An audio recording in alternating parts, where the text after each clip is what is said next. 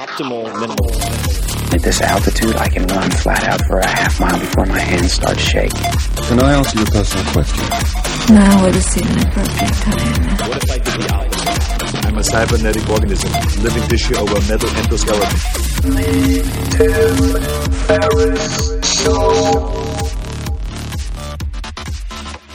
This episode is brought to you by Athletic Greens. I get asked all the time what I would take if I could only take one supplement.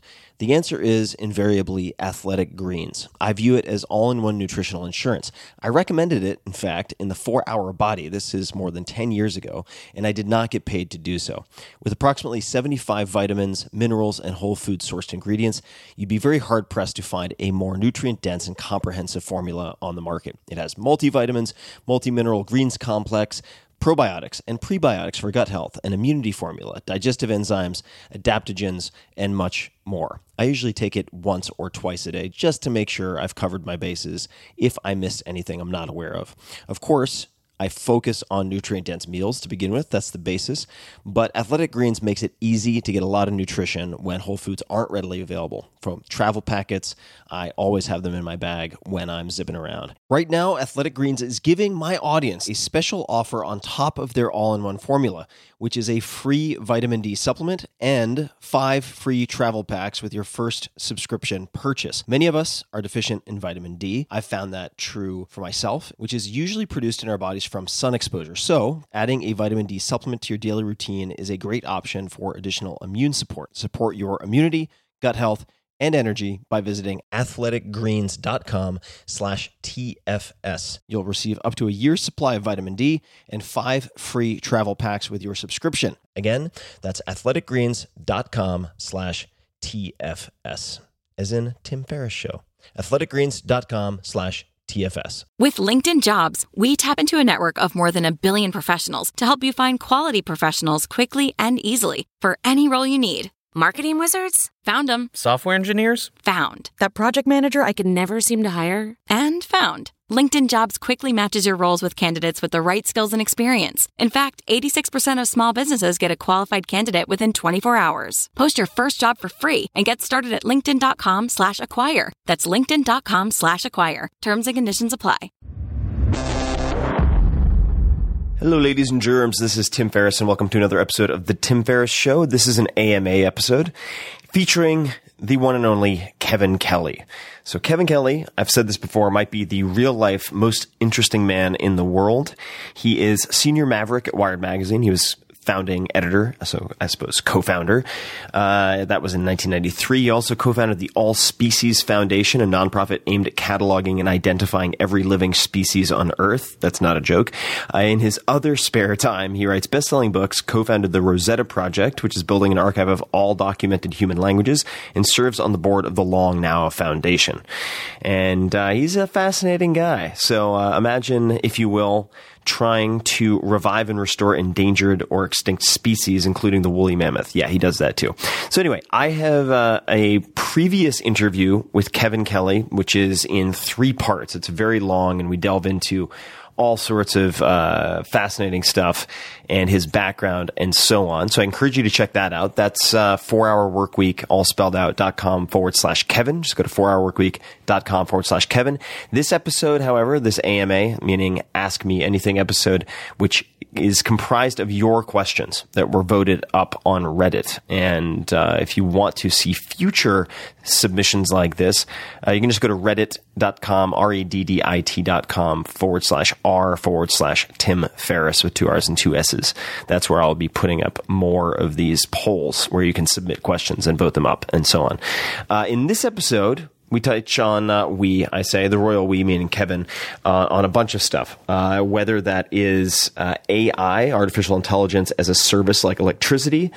There are a couple of questions that I really enjoyed his answers to, specifically, what's the threat that no one is expecting? I think a lot of people will be surprised by that answer.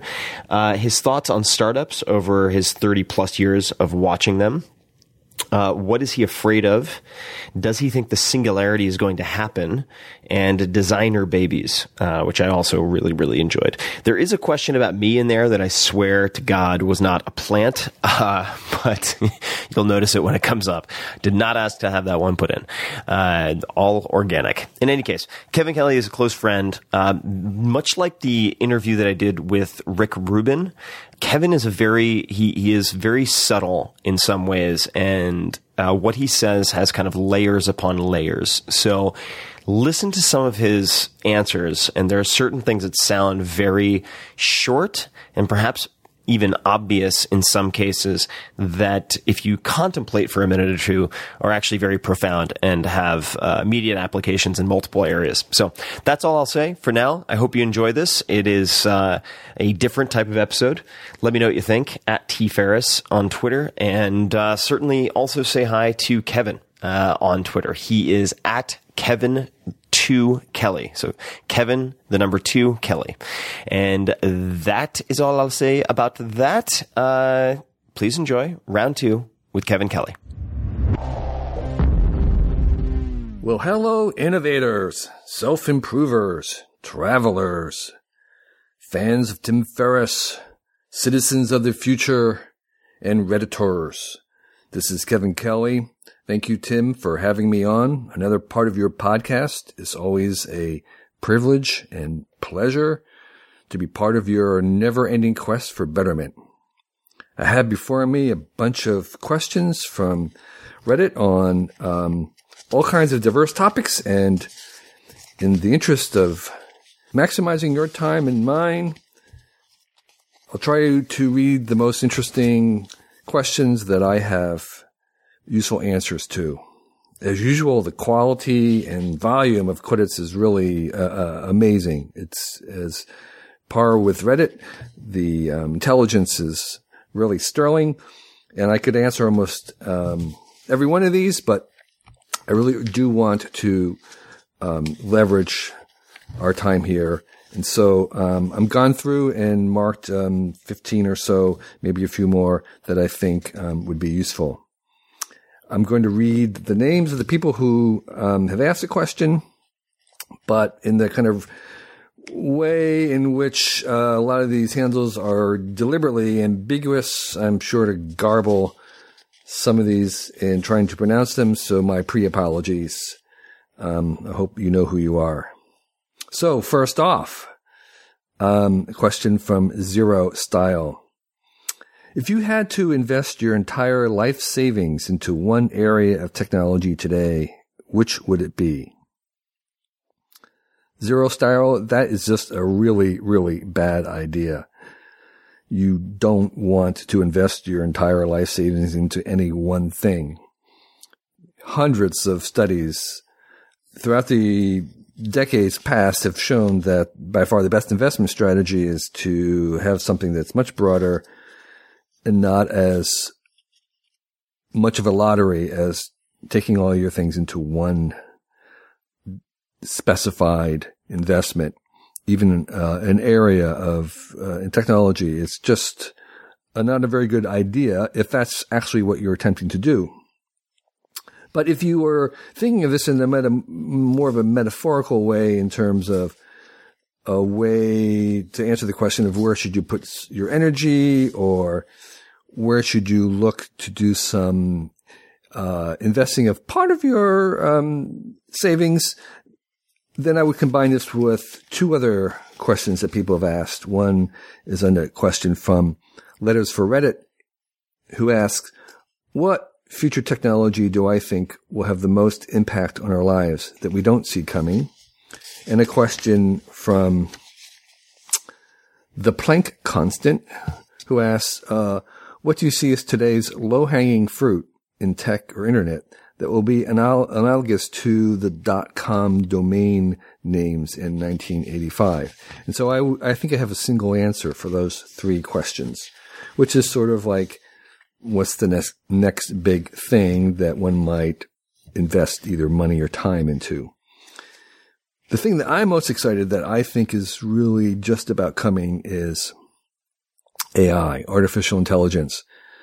And This is the AI that would be service, something that you plug into and get, not something necessarily that is roaming around in a robot head, but it's closer to web servicing or maybe even electricity, where you just purchase it and then use it in your product or service. And so this is in many ways kind of a very boring enterprise level arrangement. It's not necessarily consumer, but I think like electricity 100, 150 years ago, it will transform everything. And there's tons and tons of opportunities to take this utility and make it useful and into a business of some sort. And there aren't really that many big companies that were generating electricity that made money. It was more the companies who made appliances, services, gadgets that depended on electricity where the wealth was made. And so I think the same thing, that there may be only a few companies actually creating the AI that's being sold, but there are 1,000 to 10,000 different opportunities to take that commercial grade AI that will be coming along very soon and using it in some ways to make something new and exciting that hasn't been made before. And so the question is like, well, what can I take where I can add some intelligence to it, either a human-like or an unhuman-like intelligence, and make it interesting and useful? And there's almost no end to that. And so in that very broad landscape, I think there are many, many opportunities. And I think that it's completely unknown and unsettled, but it's also maybe not something that's going to happen next year or the year after that. There actually is very few demos of AI that really are convincing right now. There's many hints of it. So this may be still years away. And if you were investing your life savings in it, you're going to have to go in for the long term. And if you were going to invest into it as a career, I think it's still something that you would have to understand is going to be years from now before it even has a huge demand for it. So AI is what I would say is the next frontier. Question 2 from W. Luft. What is something, a certain habit, skill, hobby, that you believe can have a life-changing impact for most people? I think if you can read 10 books a year, all the way through, beginning to end, books of your choice, it would really change your life. And believe it or not, that's actually a big thing for most people, particularly younger people today, to actually accomplish. Every year, read 10 books, and your life will be changed forever. Question 3. What current technology used by Western society would you like to see become obsolete in the next 10 years, and why would you like to see it out of circulation? That's a question from What Comes Up Must. So, I'd like to see the gas-powered, petrol-fueled, combustible engine disappear. There's almost nothing that it can do that is not done better by an electric motor. And there's fewer moving parts. It's simpler. It's more powerful in most cases. It integrates easier into the rest of our lives. The pollution is not direct. It's actually kicked downstream a little bit to the generation of electricity, which can be made much more ecological. And so all around it's better. And I think I don't have to do very much because I think it's on its way out anyway right now, just from the general trends in improvements in electric motors, brushless motors, batteries. And so I think we're near a tipping point where all of a sudden I think petrol motors are going to be scarcer and scarcer. Electric motors will become more ubiquitous. We see this happening in places like China, where I go a lot, and an entire city will have only electric motor scooters. We're on our way to seeing places where they have only electric cars. And I think that's none too soon and much better. And again, this is not just for greeny karma. This is because electric cars are just better cars. Electric vehicles are just better in almost every dimension. So I think that's upset and a revolution and a disruption and a displacement that I'm really eager to see happen as soon as possible. Next question is from Helpful Hank. What's the threat, either technological, economic, or otherwise, that no one's expecting? Well, that's, again, literally, there's probably nothing that no one expected. There's many people looking forward. But I would say something that's underappreciated right now, in the range of, say, a 50-year horizon, is underpopulation, global underpopulation. That the fact that we're not very far away from having fewer humans on the planet every year. And a lot of people would say that's a good thing because of the way that we consume resources, but we're actually decreasing our resources right now very, very fast. But we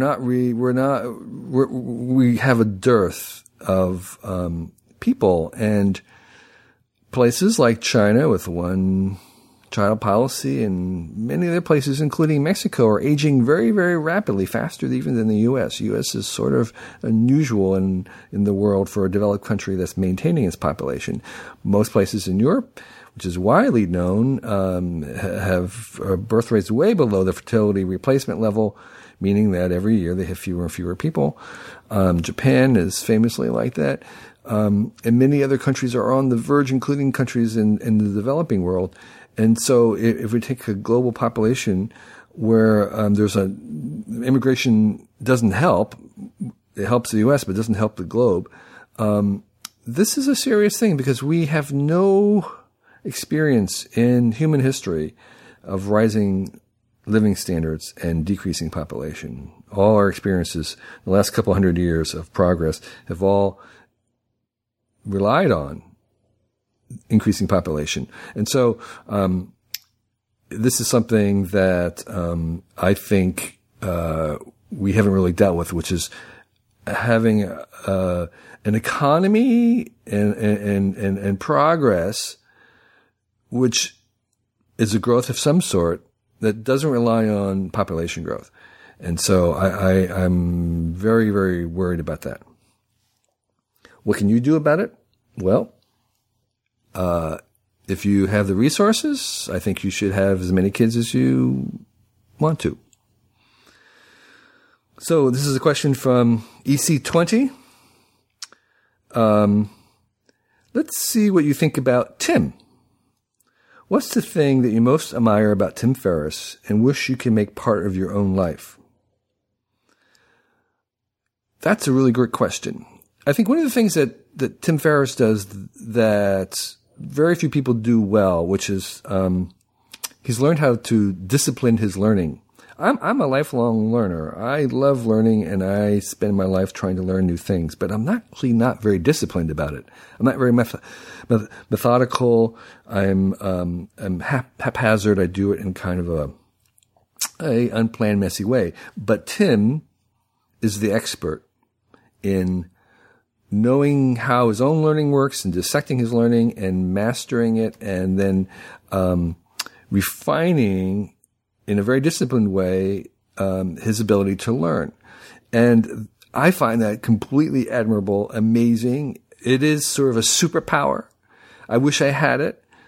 And I'm trying better through his own examples and his teaching to try and improve my own life. And so I think that it's something that really distinguishes Tim is his disciplined ability to learn, or his ability to learn in a disciplined way.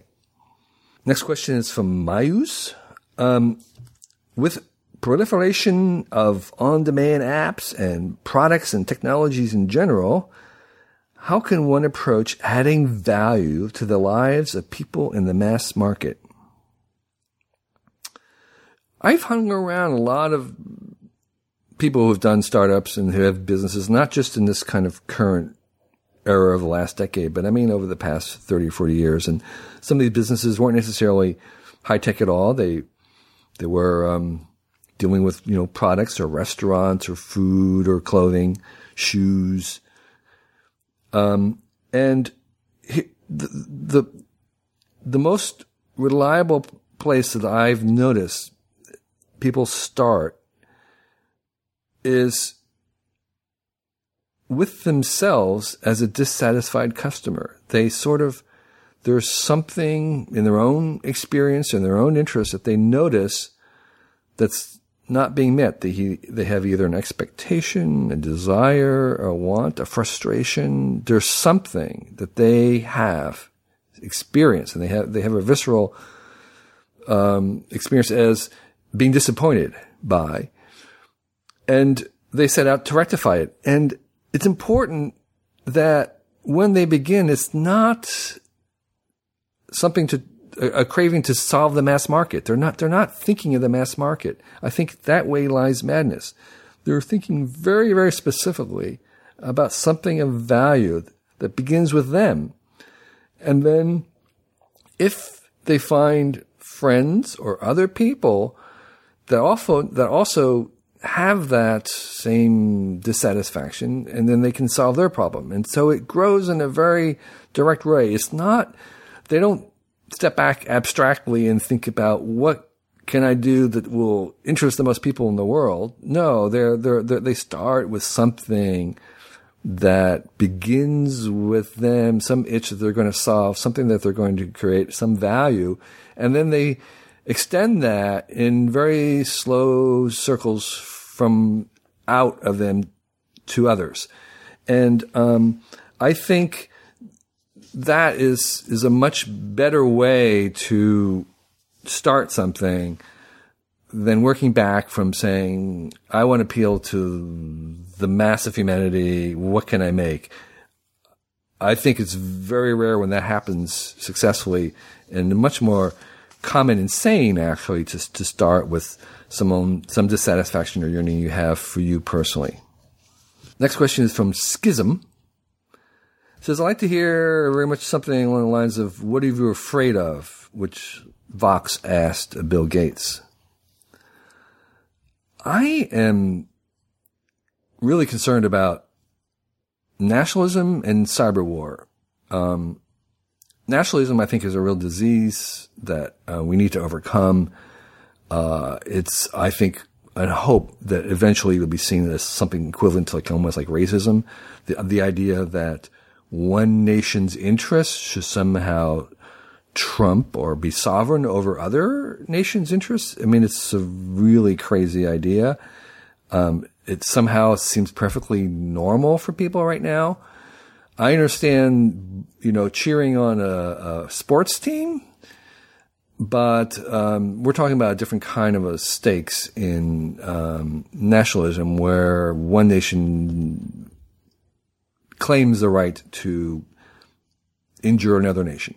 And I think cyber war right now is a little bit like that, in the sense that we don't have rules. We don't have a set of things that we agree on are accepted or unacceptable. We do in regular warfare, where we say, it's okay to shoot a person, but it's not okay to shoot a civilian. I mean, it's okay to shoot a soldier, but not a civilian. These seem, again, in the abstract, they seem really strange that we would have the wars for killing, but actually it's better than not having them. And so, because we have conflict now moving into the arena of the digital world, we don't have any rules. We don't, the nations like the U.S.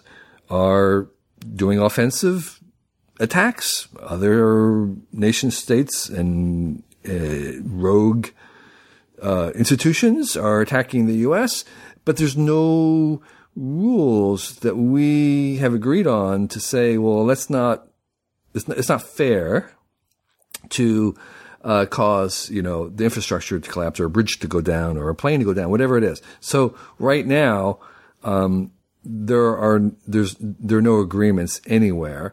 And I think what will happen is that it may take some really bad disaster before before nations begin to agree on it. And I think that's unnecessary. We could begin to agree on that right now.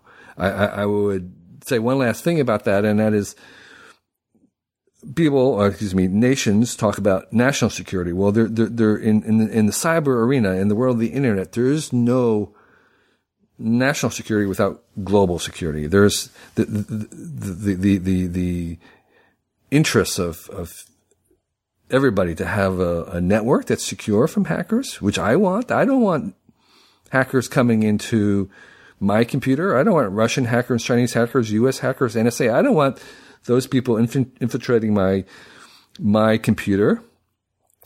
So I want security, but there's no way to do that nationally. You have to do it globally. And so, as long as this is a national issue, it's not going to be solved. And so there has to be a kind of a global approach to this, which will require a surrendering of this idea of sovereignty in cyberspace and agreeing to some kind of a global consensus. And I think that's a huge step, but it is something that worries me because I think without it, we're really set up to have some really nasty occurrences, events happen without such an agreement. Next question is from Stevenio101. How does your view of the future affect how you live your life in the short term?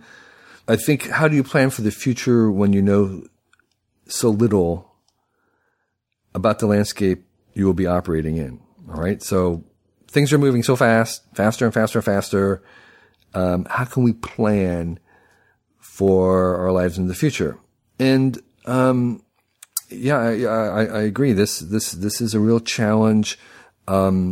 It seems very hard because, one wants to be ready for whatever comes, but what we know is that, you cannot plan very far, and there's going to be a lot of surprises. And I think the kinds of things that you hear about on this podcast from Tim are all about learning how to learn. And you aren't going to know which programming language is going to be used in the future. You aren't going to know. You're going to have to relearn, and you'll be a newbie in the next platform that comes along. You're going to have to start all over again.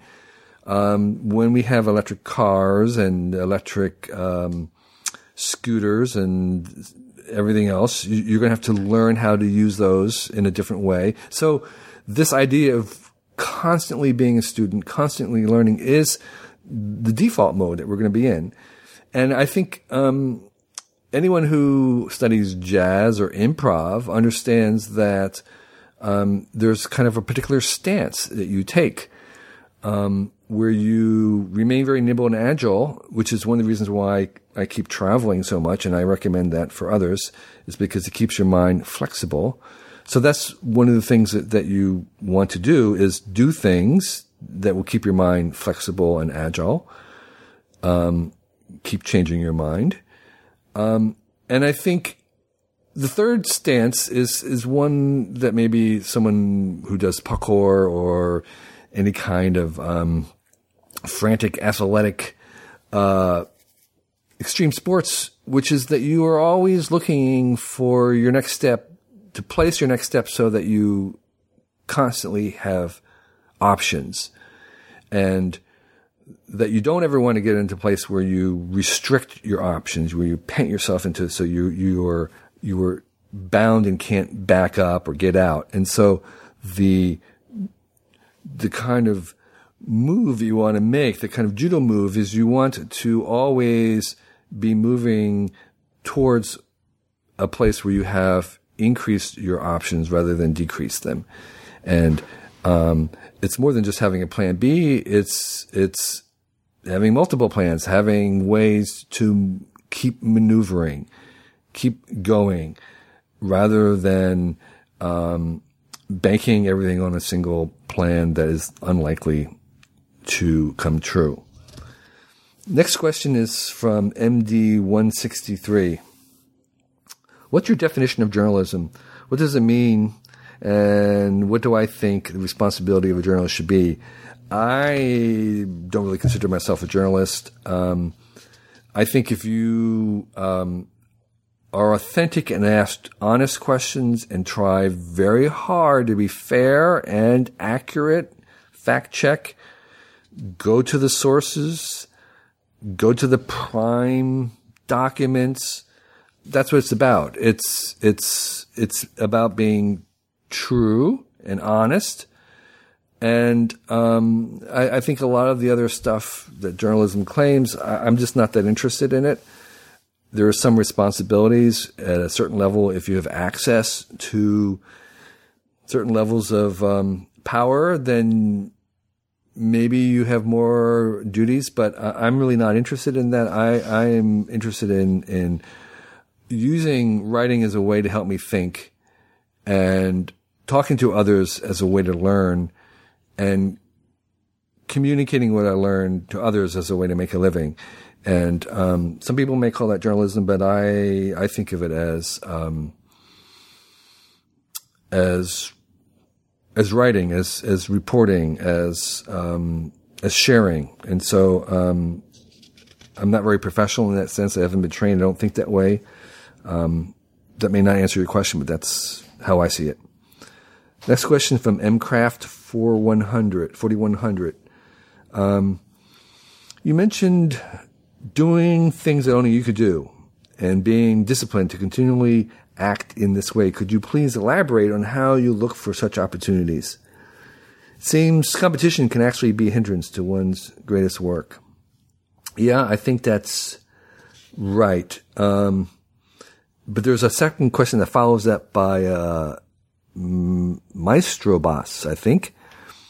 Can you say some more nice, soothing words on being in your 20s and being like this little wisp in the world before plunging into your career? Yeah, I think those two are very, very similar. And so the one thing that I would say about it is that don't be in a hurry. It's incremental.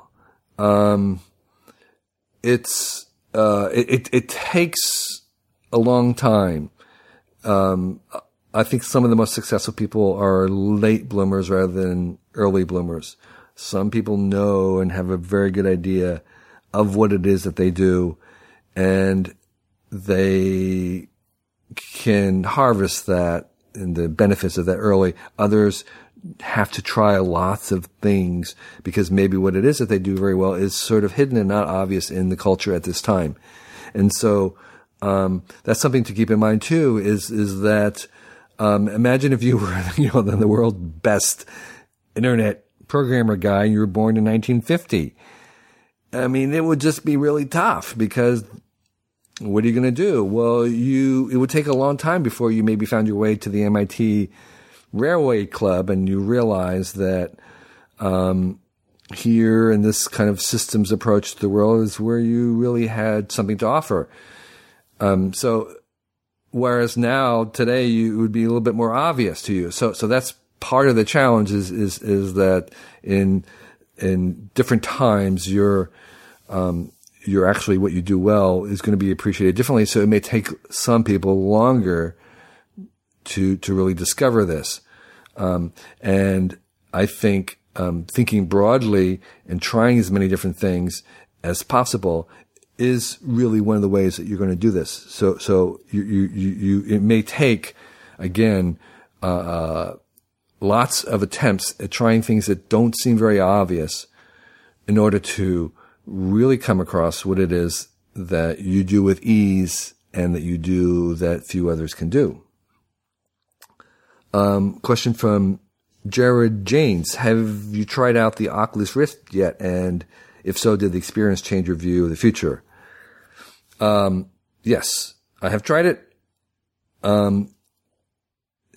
But it's reinforced my idea of the future because, 25 years ago, I, tried, virtual reality. And while the Oculus Rift is better, it's not, qualitatively better than some of the best VR that has already been out there, stuff at Stanford and other places, which I've been trying. So this is much more consumer oriented and it is better.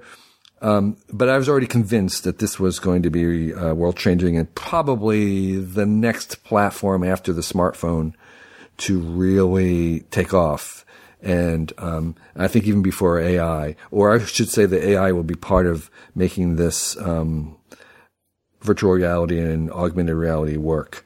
So there's much potential. It's still a few years away from becoming a consumer thing, but I think the HoloLens from Microsoft, the Magic Leap goggles, all these things, not just the Oculus, are all pointing to the fact that there's something big happening in the virtual reality space. Next question from Sir Arthur Dane. Inventing yourself, finding yourself. Do you have some examples of people you know who drifted along the years without any clear goal and stumbled upon their life task by chance? Not by chance. I think there's lots and lots of examples of people I know who came late to finding their thing. But in between, they weren't drifting, and it didn't come by chance. They came because they were working constantly, even at the times it seemed very remote from what they ended up doing. They were really trying to maximize and get everything they could from it. In retrospect, it looks like they were far from where they ended up. But often, this is the only way they could get there. Often, the things that they learned serving tables, driving a bus, being a salesperson, whatever it was that they were doing in between, was often crucial to what they were able to do later on. And then they wouldn't have gotten there unless they had gone through that. I'm not talking about something fatalistic. I'm just saying that the idea that they were drifting or wasting the time in between was not really accurate. They were just late in arriving where they had the ease and success, but they were working hard all the way along, even when it seemed to be going in 180 degrees from where they ended up. So, I don't think drifting for very long is good. I think sometimes you need to clutch between shifts, and I think wasting time and doing nothing is very good for periods of time to unloosen and unlearn things. And I'm a big, big advocate of, as I said, travel, vacations, goofing off, trying stuff. But I think the idea that you drift around for decades is not really what I'm recommending. Next question from Helpful Hank. In what ways does technology have the power to make people happy? And in what ways does it not have that power? I think in the end, all this technology that we're making in our lives and adding to our lives and that we're creating and inventing and trying to sell and buy, I think the only thing that technology gives us that could be sensed or reckoned in the happy column is it gives us more choices. And I think more choices make us happy. So, sometimes those choices themselves don't lead to happiness. People choose to weaponize technology, to make a laser gun that shoots people.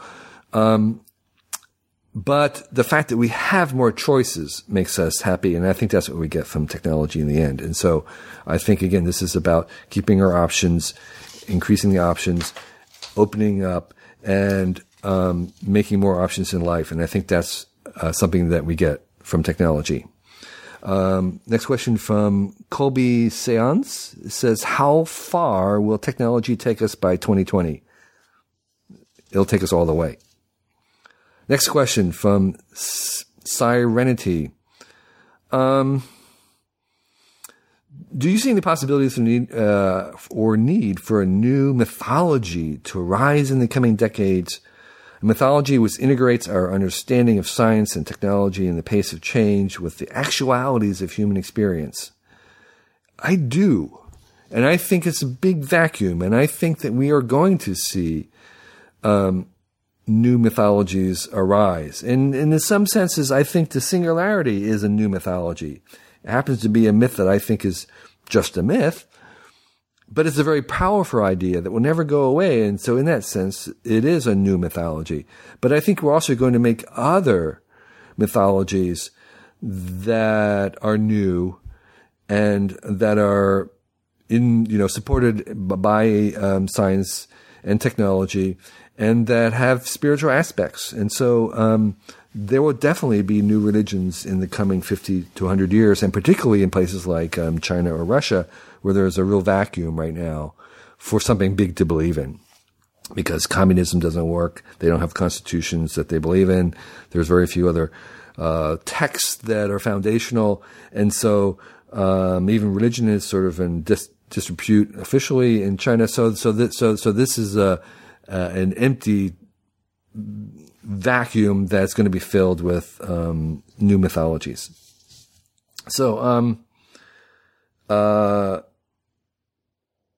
Tweets Happen asks, do you have any tips for finding one's purpose or mission in life?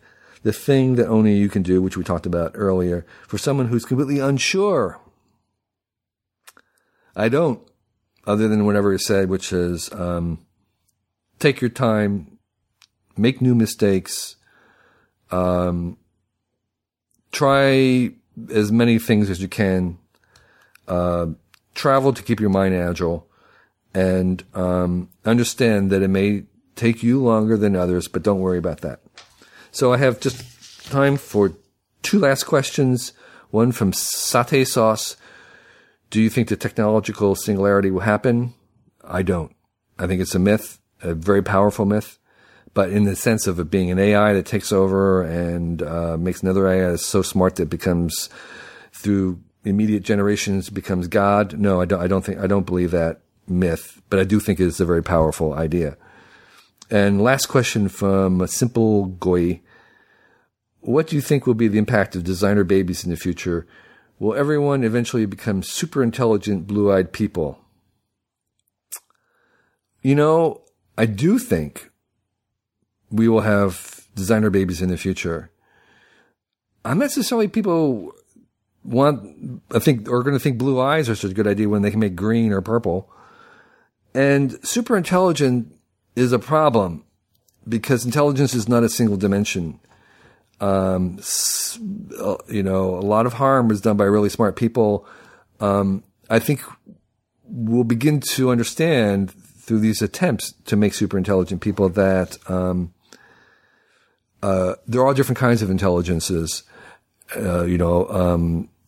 A lot of books written showing that there's EQ, emotional intelligence. There's lots of different ways to be intelligent, and some of those are actually much more important than, say, being a math genius.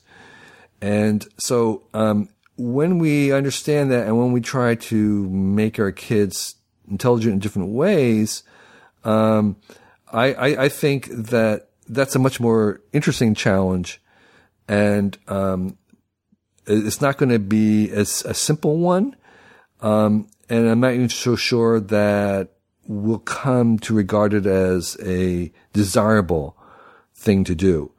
I suspect, and I could be wrong, I suspect that what we'll end up doing is trying to make each person have their own kind of intelligence.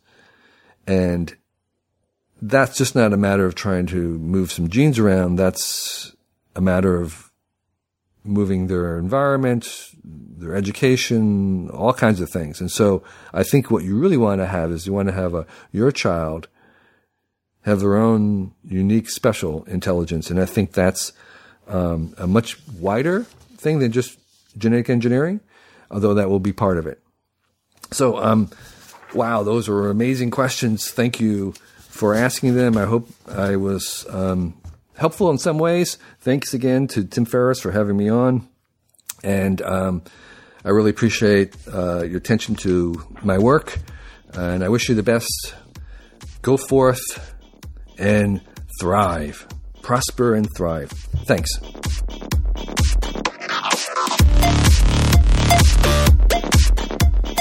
Hey guys, this is Tim again. Just a few more things before you take off. Number one, this is 5 Bullet Friday. Do you want to get a short email from me? Would you enjoy getting a short email from me every Friday that provides a little morsel of fun before the weekend? And 5 Bullet Friday is a very short email where I share the coolest things I've found or that I've been pondering over the week.